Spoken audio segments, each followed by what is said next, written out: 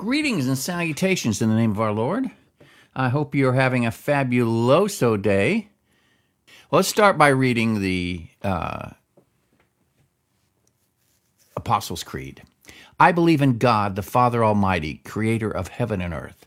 I believe in Jesus Christ, his only Son, our Lord, who was conceived by the Holy Spirit, born of the Virgin Mary, suffered under Pontius Pilate, was crucified, died, and was buried. On the third day, he rose again. He ascended into heaven. He is seated at the right hand of the Father, and he will come to judge the living and the dead. I believe in the Holy Spirit, the Holy Catholic Church, the communion of saints, the forgiveness of sins, the resurrection of the body, and the life everlasting. Amen. I love reading the Apostles' Creed. I just do. I like it because it's a concise compilation in a nutshell of what the apostles taught when they're at the beginning of the Christian church in the first century. And I like it because everything we read in the Bible can be traced back to one of these statements. And that's, to me, that is so important. I've said this before, but when I was an engineer and as a teacher of any subject, and I've taught American history, I teach music theory, music composition. When I teach something, I like to go from macro to micro. In other words, big picture, and drill my way down to the details. When I'd get an assignment from a client and they wanted a network design, I'd say, all right, at the end of the day, network's design, let's pretend it's all done. Tell me what this network is going to do. And they'll say, well, we want to get the Olympics from Sydney, Australia to New York City over your satellites. All right, that's the big picture. And we start drilling down. Okay, well, there's 2 satellites. So that means we're going to have to bounce it to the satellite to the West Coast, and then we're going to have to run it over and then bounce it back up again to another satellite, which bounces it down to New York City on the East Coast. All right, so that's drilling down a little bit. And then you drill down further. Okay, now how do we get the signal from Sydney up to the satellite on the West Coast? And then you start developing the more intricate parts of the circuit to accomplish your goals. So start with macro, go to micro. When I'm studying the Bible, I do the same thing. When I'm studying anything, I do the same thing. I look, what is the overall message? Can I reduce what I've learned to a sentence? I worked with a pastor once, and he was discipling me, and his process was, give me your testimony in 20 minutes. So I spent 20 minutes and told him my story about how I became a Christian. Then the next time we got together, he says, all right, now tell me that same story, but you only got 10 minutes. Then next time, tell me the same story, you only have 5 minutes. And then the last time, he says, tell me that same story, we're in an elevator, you have 2 minutes. And so I had to reduce my entire story from everything, all these details, down to one encompassing overall statement. And that's kind of the way I've been approaching reading through the New Testament. I discovered in the Gospel of John that all commandments can be encapsulated into 2. According to Jesus, love your God, Lord your God with all your heart, soul, and mind. Love your neighbor as yourself.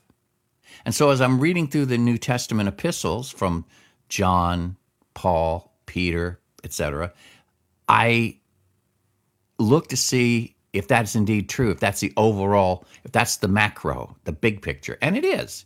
Almost everything that's stated can be reduced to being a subset under one of those commandments of Jesus that Jesus gave.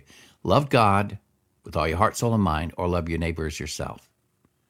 So, having said that, that's why I like the Apostles' Creed. It's the macro. Everything relates to that. That is the heart and soul of the gospel. And that's why I like reading it. Today, we're going to be getting into Hebrews chapter 6. It contains a troubling passage in many ways, and we're going to look and see how I deal with that. Again, please know that I am not coming at this from someone who thinks he's this incredibly wise Bible teacher. I'm just a guy. And this is my morning devotional. I look at the scriptures. And I want to see how they fit into my life. I want to pattern my life after what I see in the scripture, I should say. And I want to know what the scripture has to say to me. So that's what you're getting. You're not getting me trying to teach you something. You're getting me trying to teach me something. I always end these devotionals with that saying, God's thoughts are not our thoughts. But neither are my thoughts your thoughts. You need to learn to think for yourself. And the way you do that is you read the scriptures. What is the scripture saying to you on any given day? So that's what we're going to be looking at today. And today we come across a passage that bothered me in times past. And I think I've come to grips with it today. So let's get started.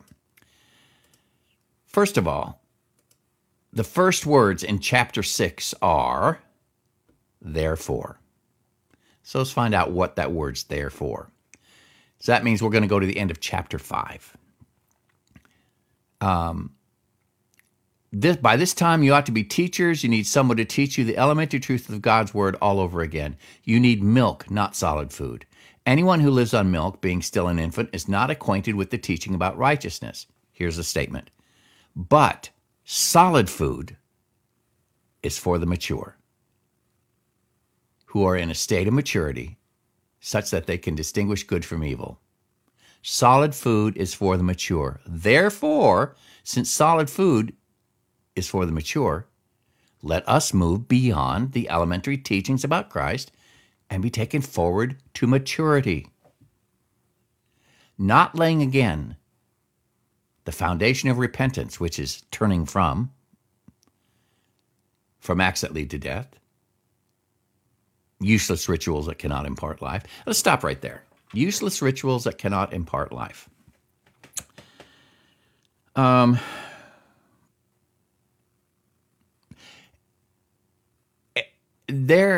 got to realize, first of all, his audience is a Jewish audience, primarily Hebraic Jews that have come into the way, which is what they used to call the beginning church.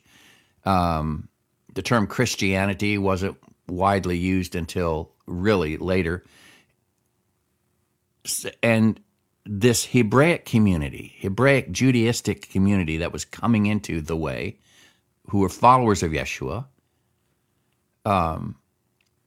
there was, you got to understand a little bit about the history here. There were 400 silent years between the last prophet that we read about in the Old Testament and the time of John the Baptist, the last prophet of all, last Old Testament prophet, I should say. And in those 400 years, the teaching did not stop being put out by the religious leaders of the Jewish community. There is let me see if I can find it here. I'm going to pull up something here real quick. Here we go.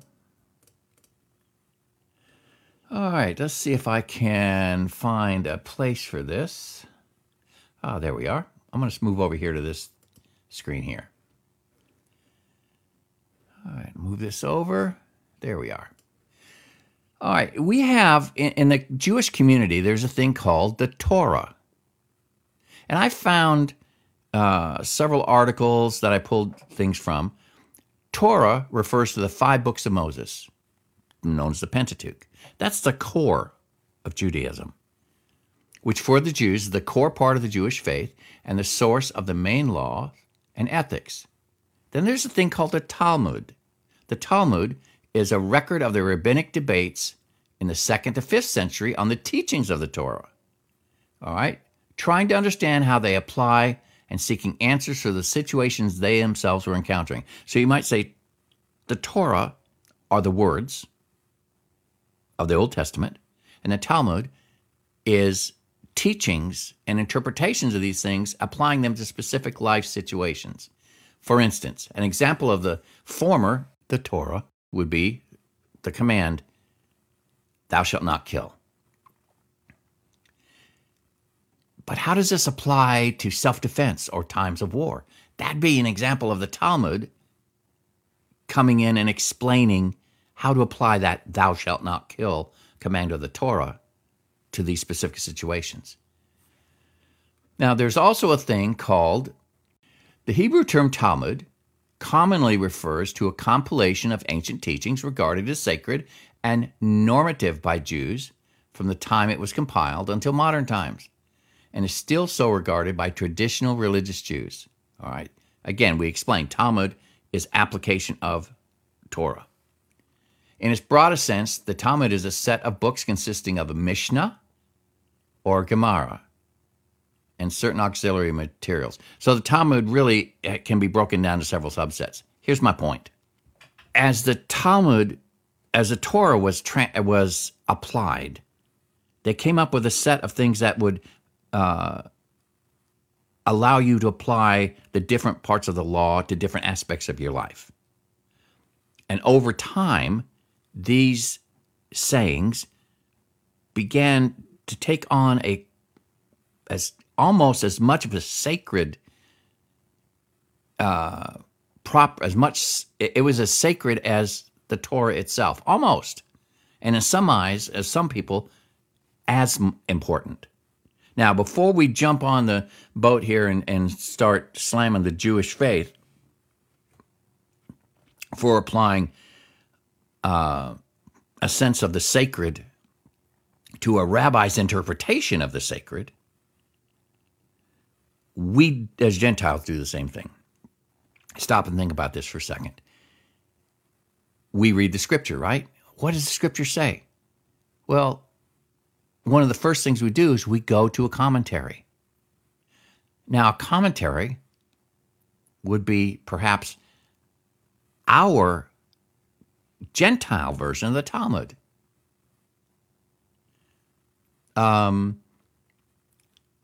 We place a great degree of importance on what Louis Giglio says.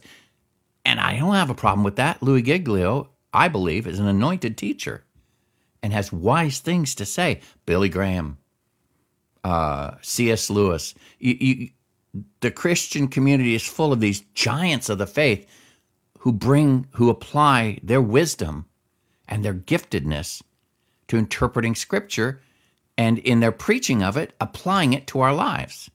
That's great. But there's a problem. How do you think these great men of God came to their conclusions about the Scripture? They studied the Scripture. They thought about it. They applied it to their lives. So the temptation is to not even read the Scripture for ourselves, but instead just apply what Billy Graham says about the Scripture, or what Louis Giglio says about the Scripture, or what C.S. Lewis said about this passage or that passage, or whoever your favorite Bible teacher is. And when you do that, you're one step removed from what the Scripture says to you. Here's an example. I've told this story before of a daughter watching her mother prepare the roast for the Sunday meal. And her mother took the roast out of the refrigerator, cut off both ends of the roast, put it in the roast pan, stuck it in the oven. Mama, why did we cut off the ends of the roast? She says, my mom always did that, so I do it. Well, they had Sunday dinner, and Grandma, the mother's mother, was there. And the granddaughter, asked the grandmother, Grandma, my mama cuts the ends off the roast before she puts it in the oven. And she said, you taught her that. Why do we cut the ends of the roast off? And her grandmother says, oh, that's easy, sweetheart. When I was young, that's what my mother did. But my mother did it because she didn't have a pan that was big enough to hold the roast. So she would cut off the ends of the roast so it could fit in the pans she had. Do you get the point? What was necessary for her great-grandmother's generation, because the pan was too small, is no longer applicable to this generation. That's something you don't need to do anymore. You don't need to cut the ends of the roast off anymore because your pan is big enough. Well, man's teachings fall to the wayside. It's almost like they have many of man's teachings about what the scripture says to do in this situation, that situation. It's like it has a lifespan. And sometimes it reaches a point where it's no longer applicable. To place your faith in a man's interpretation of scripture over that of the scripture is terribly wrong. And many believers and Jewish believers, Judaistic believers, did that, and some still do. They'll say, Rabbi so-and-so says this, and that becomes the end-all in a discussion. We are called to read the scripture ourselves, apply it ourselves. And that's kind of what I'm trying to do here. Yes, I give credence and I see the value in what Billy Graham says or what Louis Giglio says, and I will take what they say into consideration after I go to the scripture myself. I want to know what the scripture says to me, and then I go to these other sources to see if me is off base or not. But can you see the issue here? So we're moving beyond the elementary teachings about Christ, be taken forward to maturity, not laying again the foundation of repentance from acts that lead to death or useless rituals that cannot impart life, and faith in turning to God, instruction about cleansing rites, which is like different baptisms or washing rituals, the laying on of hands for the sick or for commissioning or for bestowal of blessing, the resurrection of the dead, eternal judgment, either when this verdict's rendered at the day of judgment after death or the verdict itself, and God permitting, we will do so. There is great value in those who have come before us, who have applied their wisdom to the scripture. We are required to examine the scripture ourselves personally before we go to them. And I try to do that. And by doing so, we can avoid useless rituals that cannot impart life. You don't have to cut the ends of the roast off anymore.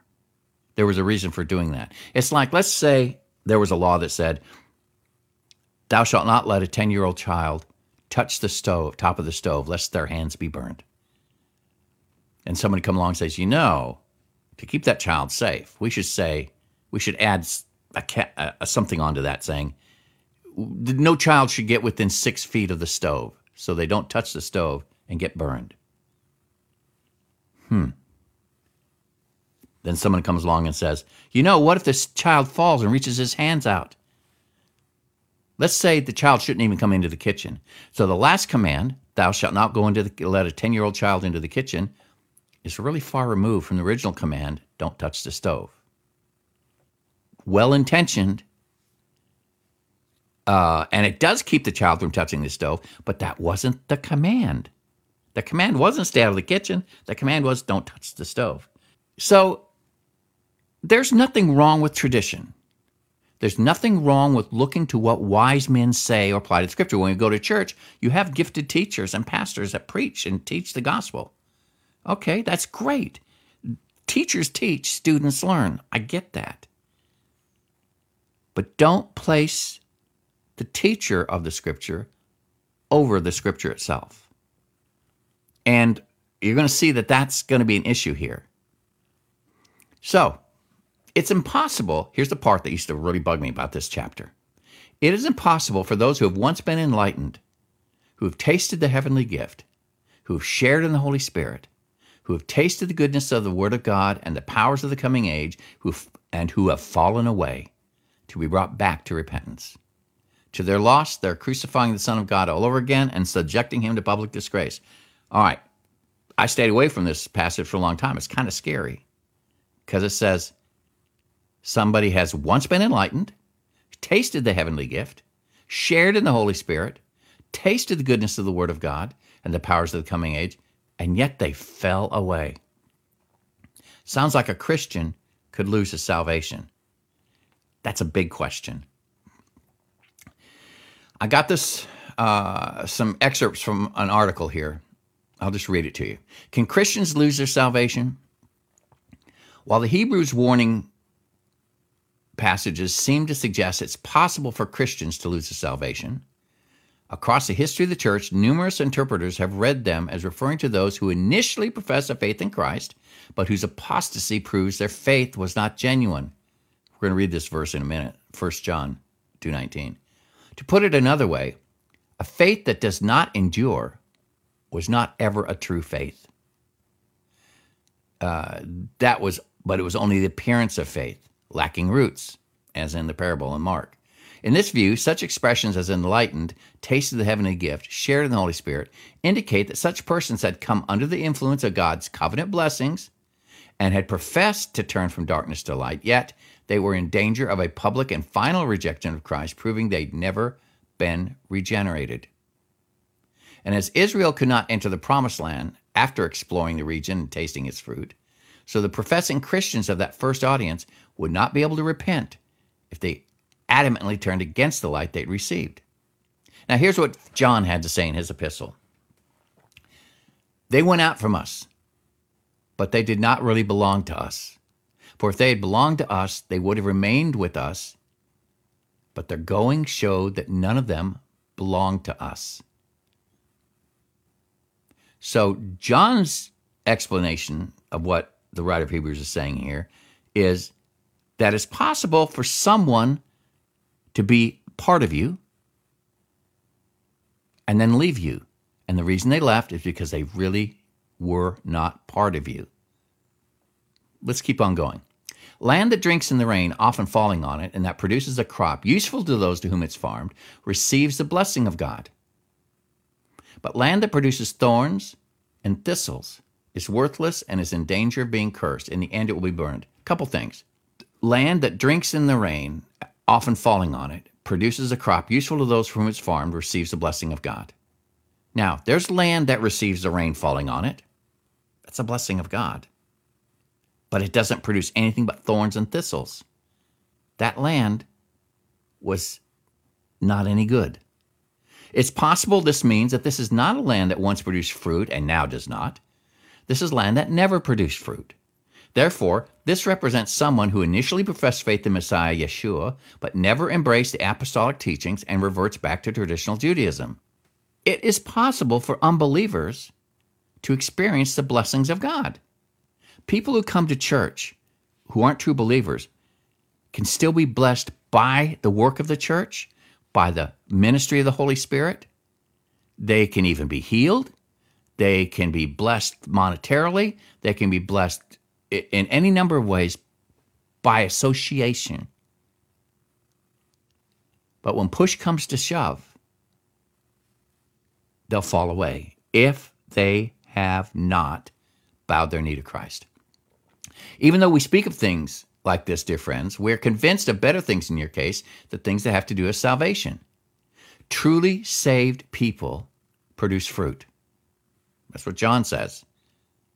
Those that left us didn't really belong to us. Changed lives and works of love suggest that most of these people in this letter of Hebrews, who it was addressed to, suggest that most of them were indeed regenerated. God's not unjust. He won't forget your work and the love you've shown in him as you've helped his people and continue to help them. We want each of you to show the same diligence to the very end so that what you hope for may be fully realized. We don't want you to become lazy, but to imitate those who through faith and patience inherit what has been promised. Now, I got an article right here.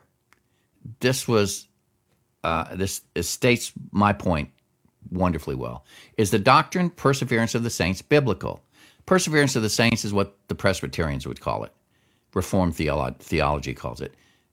In Baptist circles, we call it once saved, always saved. Let me read this. This truth is seen in Ephesians 1:13-14, where we see that believers are sealed with the Holy Spirit of promise, who is a guarantee of our inheritance until the redemption of the purchased possession, to the praise of his glory. When we are born again, we receive the promised indwelling presence of the Holy Spirit that is God's guarantee that he who began a good work in us will complete it. That's Philippians. In order for us to lose our salvation after receiving the promised Holy Spirit, God would have to break his promise or renege on his guarantee, his seal, which he cannot do. Therefore, the believer is eternally secure because God is eternally faithful. Our salvation and our perseverance in it is on God. It's not on us. We couldn't do enough to get saved. We can't do enough to stay saved. Another evidence from Scripture of the eternal security of the believer is found in John 5:24, where Jesus says, "Truly, truly, I say to you, he who hears my word and believes him who sent me has eternal life, and does not come into judgment, but is passed out of death into life." Notice that eternal life is not something we get in the future, but is something we have once we believe now. By its very nature, eternal life must last forever. Otherwise, it couldn't be eternal. This passage says that if we believe the gospel, we have eternal life and will not come into judgment. Therefore, it can be said that we are eternally secure. Now, I shared all that to say that using Scripture to interpret Scripture means that when confronted with the Scripture passage that could have two interpretations, you search to see if there are other passages that address the same question but only have one interpretation. In this case, the chapter in Hebrews could mean a true believer could lose his or her salvation, or it doesn't necessarily have to mean that. There's two possible interpretations. Which one is correct? Well, we see from Jesus' own words that he will not lose anybody given to him, and that we are sealed permanently with the Holy Spirit upon our conversion. Therefore, this passage in Hebrews 6 cannot mean that those who are truly saved can lose their salvation. Therefore, we are compelled to find another explanation which is tied to the original audience for this letter. In other words, converts from Judaism to the way. It must mean people who are part of the body, the local body, the church, who have not given their hearts to Christ, but still are touched by the blessings of God to that body. They are still in danger of falling away, going back to where they came from. When God made his promise to Abraham, since there was no one greater for him to swear by, he swore by himself, saying, "I will surely bless you and give you many descendants." And so after waiting patiently, Abraham received what was promised. Now, people swear by someone greater than themselves. You know, I swear on my mother's grave. You hear that all the time. And the oath confirms what is said and puts an end to all argument. A lot of times a Christian will say, "In the name of Jesus, this is what is said." That's supposedly puts an end to the argument. Because God wanted to make the unchanging nature of his purpose very clear to the heirs of what was promised, he confirmed it with an oath. God did this so that by two unchangeable things in which it's impossible for God to lie, we who have fled to take hold of the hope set before us may be greatly encouraged. We have this hope as an anchor for the soul, firm and secure. It enters the inner sanctuary behind the curtain, where our forerunner Jesus has entered on our behalf. He has become a high priest forever in the order of Melchizedek. All right, I'll close with this. God made the unchanging nature of his purpose very clear to the heirs of what was promised. That's us. All right? God did this so that by two unchangeable things in which it's possible God to lie, we who have fled to take hold of the hope, we who have bowed our knee to Messiah, may be greatly encouraged. You're secure. Why are you encouraged? You're secure. The one who saves you is the one that keeps you. He didn't save you to lose you. Jesus says, "My sheep know my voice. They follow me. I and my Father are one, and no one can take them out of my Father's hands." We are as secure can be. We have this hope as an anchor for the soul, firm and secure. All right, now he is setting the stage to talk about Melchizedek in more detail and his relationship to Jesus. So with that, I think I'll just close. This is Paige. Here's my coffee. Ladles and jelly spoons. I am out of here.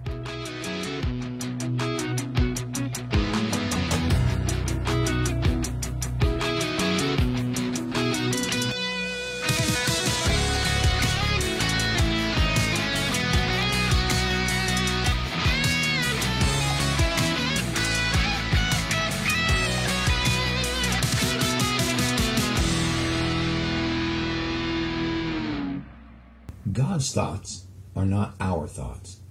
Neither should my thoughts be your thoughts. For crying out loud, think for yourself.